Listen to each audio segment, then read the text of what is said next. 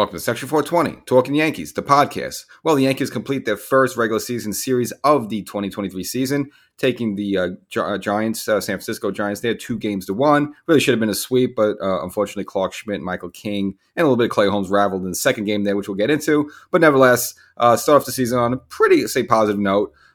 Taking 2 out of 3 from the Giants. So we'll get into all that as well as tell you about a new Yankee, Colton Brewer. Kind of mentioned again with Florial up to start the season. Rumor was, or at least it seemed like he was going to be traded somewhere. Well, it wasn't exactly. He was traded. It was kind of holding a spot for a pitcher, which eventually became Colton Brewer. So kind of get into that, my feelings as well as some injury update news on both Severino as well as Harrison Beta. Again, 2 big cogs that, the Yankees are going to be depending on the season. But we got a long way to go, so make sure you subscribe to this podcast, get little wrap-ups like this, get little updates on news, injuries, and little side treats only available for podcast subscribers. So even if you like the show on YouTube and if you're somewhere in the New York area, you get to see it on TV. But this is additional content here for this audio podcast, and the only way you can get it is to be a podcast subscriber. So wherever you get your favorite podcast, wherever you're listening right now, make sure you subscribe.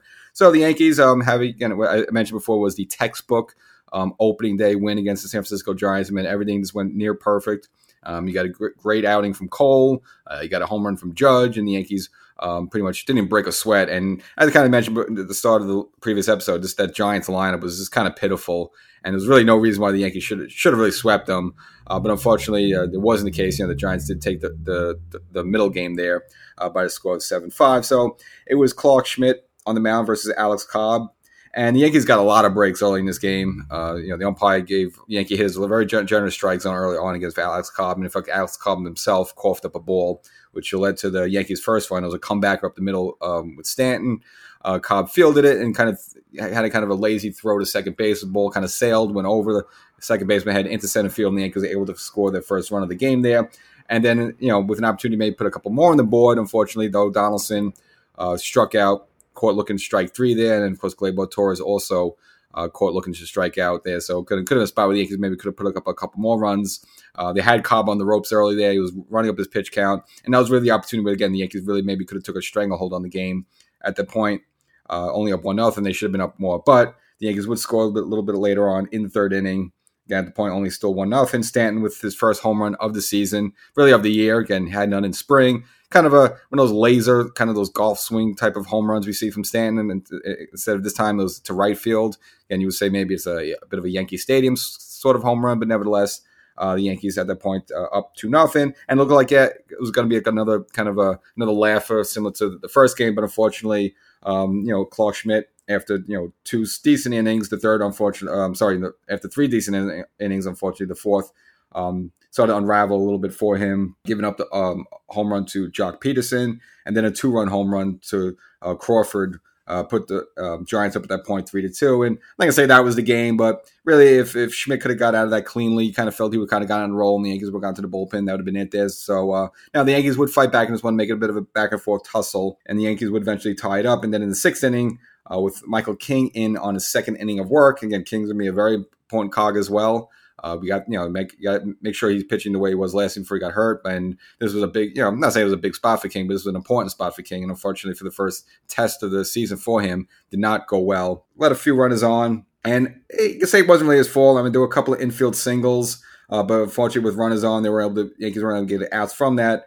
The Giants were able to push across 2 more runs to take a 5-3 lead. Again, King, it was sloppy. He gave up a double and a hit, and he actually hit a batter.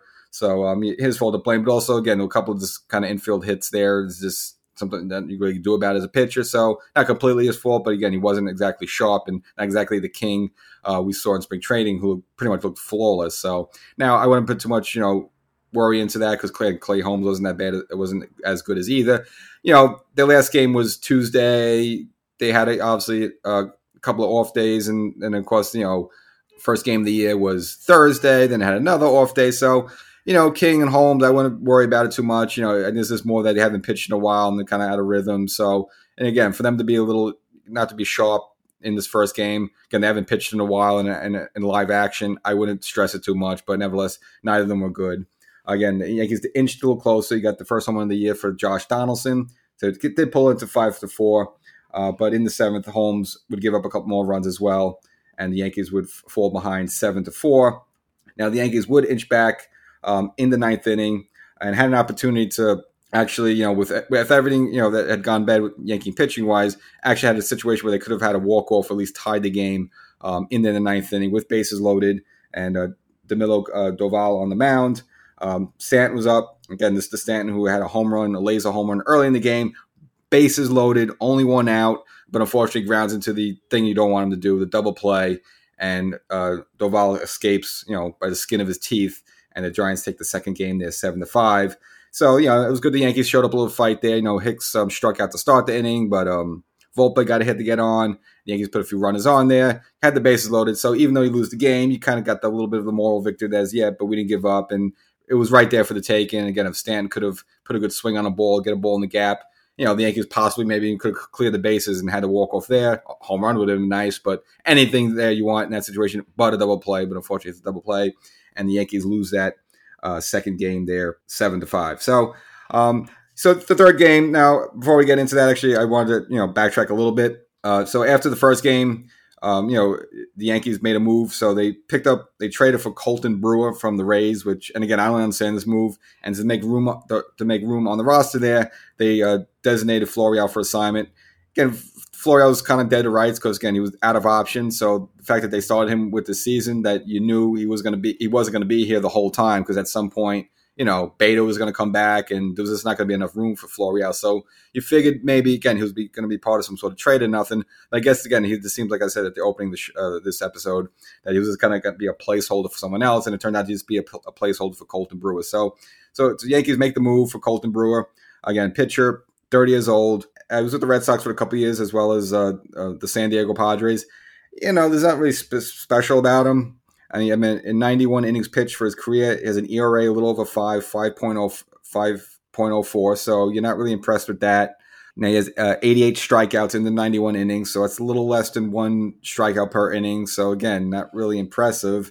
And he gave up 109 hits in 91 innings, so it's almost averaging like a hit an inning, sometimes 2 hits an inning. So again, nothing about his numbers that are impressive. He is 30 years old, so it's not like some young 22-year-old that throws like 105 miles per hour and you just, you're hot on him as a prospect. So I don't know. I really don't understand the move fully by the Yankees. Again, I did mention that, yes, the Yankees should bring in as many arms as possible, because we saw what happened last season. They all just got decimated. And so, yes, have it. So from that aspect, it makes sense. But, Colton Brewer, I don't know what, Cashman sees in him now. Again, when he was with the Red Sox, he played with the Yankees quite a number of times. So I guess maybe Cashman saw a number of those games, and maybe there's something about him they like, and they feel, with Matt Blake and Boone, they could kind of, maybe if they work on a few things with him, they could kind of, up his level him up, so to speak. Now I do trust Cashman. He usually has a good eye of finding guys like this, i.e. Clay Holmes, or like a Wandy Peralta, just finding guys at the right time of their career, and then they come here and they flourish. So I'm okay Cashman giving him a shot. I'm just telling you about his numbers don't really impress me. So again, I just don't understand the move. But again, let's see what Cashman and Matt Blake have up their sleeve. Maybe they see something about this guy that, hey, if we just tweak this, we get him to throw it this way and do this, he'll become a whole nother pitcher. So that remains to be seen. So that brings us to the finale game. And I'll call this the Jhony On The Spot game. So again, the Yankees were kind of shorthanded in the staff there. Again, they don't have Severino for a while, Rondon for a while. And of course, Frankie Montas done pretty much for most of the year. So of course, the Yankees are going to have to rely on some of the young guys like a Clark Schmidt, like Johnny Brito, like Herman, kind of pick up the slack to some pieces, come back. And fortunately for the Yankees, Brito did a much better job in this finale game than Clark Schmidt the day before, blanking the Giants for 5 innings, going 5 innings, giving up no earned runs, 6 strikeouts in this 1 walk. And this was kind of similar to the first game for the Yankees, a bit of a laugher. They finally got on the board in the 3rd inning. With a Judge blast. So Judge with his 2nd home run already this season. So again, off to a good start there. And it was kind of it didn't look like he really got a full extension on it. Even fooled John Sterling. Had like a weird launch angle. It kind of went up. And like at first I thought maybe, is this going to be a fly out? But it just kept going and kind of barely just dropped in over the left field wall there. So it wasn't like what you call like an impressive Judgian blast. It was kind of more of an excuse me type of home run. But nevertheless, put the Yankees on the board at that point. 1-0. Then shortly after with Rizzo on first, Stanton up. Again, this was the Stanton who hit into the game-ending double play the day before. But this time made up for that. Hit an absolute bomb of a home run. 485 feet. Went over the Mohegan Sun, kind of the left part of the Mohegan Sun windows there out in center field. So again, an absolute bomb by him. put the Yankees up 3-0.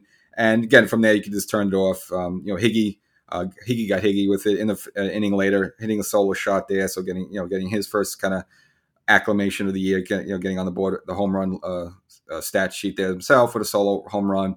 4-0 at that point, and the Yankees will tack on a couple more runs later on in the game, and the Yankees kind of take a bit of a laugher there, 6-0. And again, as I mentioned before, Brito, probably the most important part, just the confidence of having something like that to throw a game. Just like after Clark Schmidt wasn't impressive in the second game, so I would say he would be the star of the game for the Yankees, even though again Stanton had that monster home run. And then the Yankee bullpen the rest of the way, including the very new Colton Brewer. Going blanking the Giants the rest of the way. Colton going 2 innings himself there. So again, a good debut by him. It's just kind of a bit of a curious move. And again, it's just bad to see Florial after all the up and down and all the speculation about him. He's going to be designated for his assignment, so he'll probably be and put on waivers or something. He'll end up somewhere else soon. So we'll remain between. So Yankees take 2 out of 3. Good start there. And as for some of the injury news I mentioned, Severino working his way back. He did have a throwing session Friday. They said so far so good with that, so no really timetable was even back. And then Harrison Beta, dealing with the oblique issue, took some swings in the cage. Again, right, so far no negative effects, but again, still no timetable when he's back, so that remains to be seen. So Yankees take 2 out of 3, but they're staying home. They're going to host the Phillies, so the Phillies coming to town. It's kind of this weird start to the season. The Yankees playing all these National League teams. Again, the schedule is going to be a little different this season where every team plays each other at least twice this year, just to kind of mix it up. So the whole idea is that so you don't have to wait, every 4 years to see Ohtani. You could see him every year. So that's why the schedule's going to be a little funky this, to start at this season. And of course, now the Yankees playing a lot of National League teams to start out. So they will host the Phillies, and the Yankees sending Nestor Cortez to the mound. Now, supposedly Nestor was going to miss his first time through the rotation just with the groin injury, but I guess just the way they worked out in spring training, they were able to line it up where he was able to really not miss too much significant time. So a little good news for the Yankees. So he'll make the start, and we'll see the Yankees could build upon this win. So that's the episode, Section 420, Talking Yankees. Goodbye, Florio. Hello, Brewer, and we'll catch you next time.